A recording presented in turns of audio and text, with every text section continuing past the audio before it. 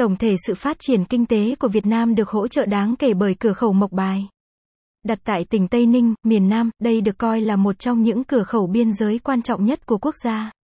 Cửa khẩu này, được coi là cửa ngõ phía Tây của chúng ta, kết nối chúng ta với Campuchia thông qua tỉnh Tây Ninh và chịu trách nhiệm quản lý lưu lượng hàng hóa qua lại giữa hai quốc gia. Cửa khẩu quốc tế Mose Bay không chỉ là một biên giới trên bản đồ mà còn là một biểu tượng cho sự hợp tác và kết nối với các quốc gia khác. Các trung tâm thương mại, khu nghỉ dưỡng, sòng bài và các quần thể di tích là một trong nhiều hoạt động giải trí có sẵn ở đây. Những địa điểm này thu hút nhiều khách du lịch vì chúng có nhiều cảnh đẹp. Địa điểm của Mộc Bài. Cửa khẩu quốc tế Mộc Bài nằm ở Tây Ninh, phía Tây Nam của Việt Nam. Địa điểm này cách Hồ Chí Minh khoảng 80 km về phía Tây. Nó được xây dựng vào năm 2004 với mục đích thúc đẩy hoạt động kinh tế và thương mại. Mộc Bài còn có cửa khẩu khác là Ba Vét.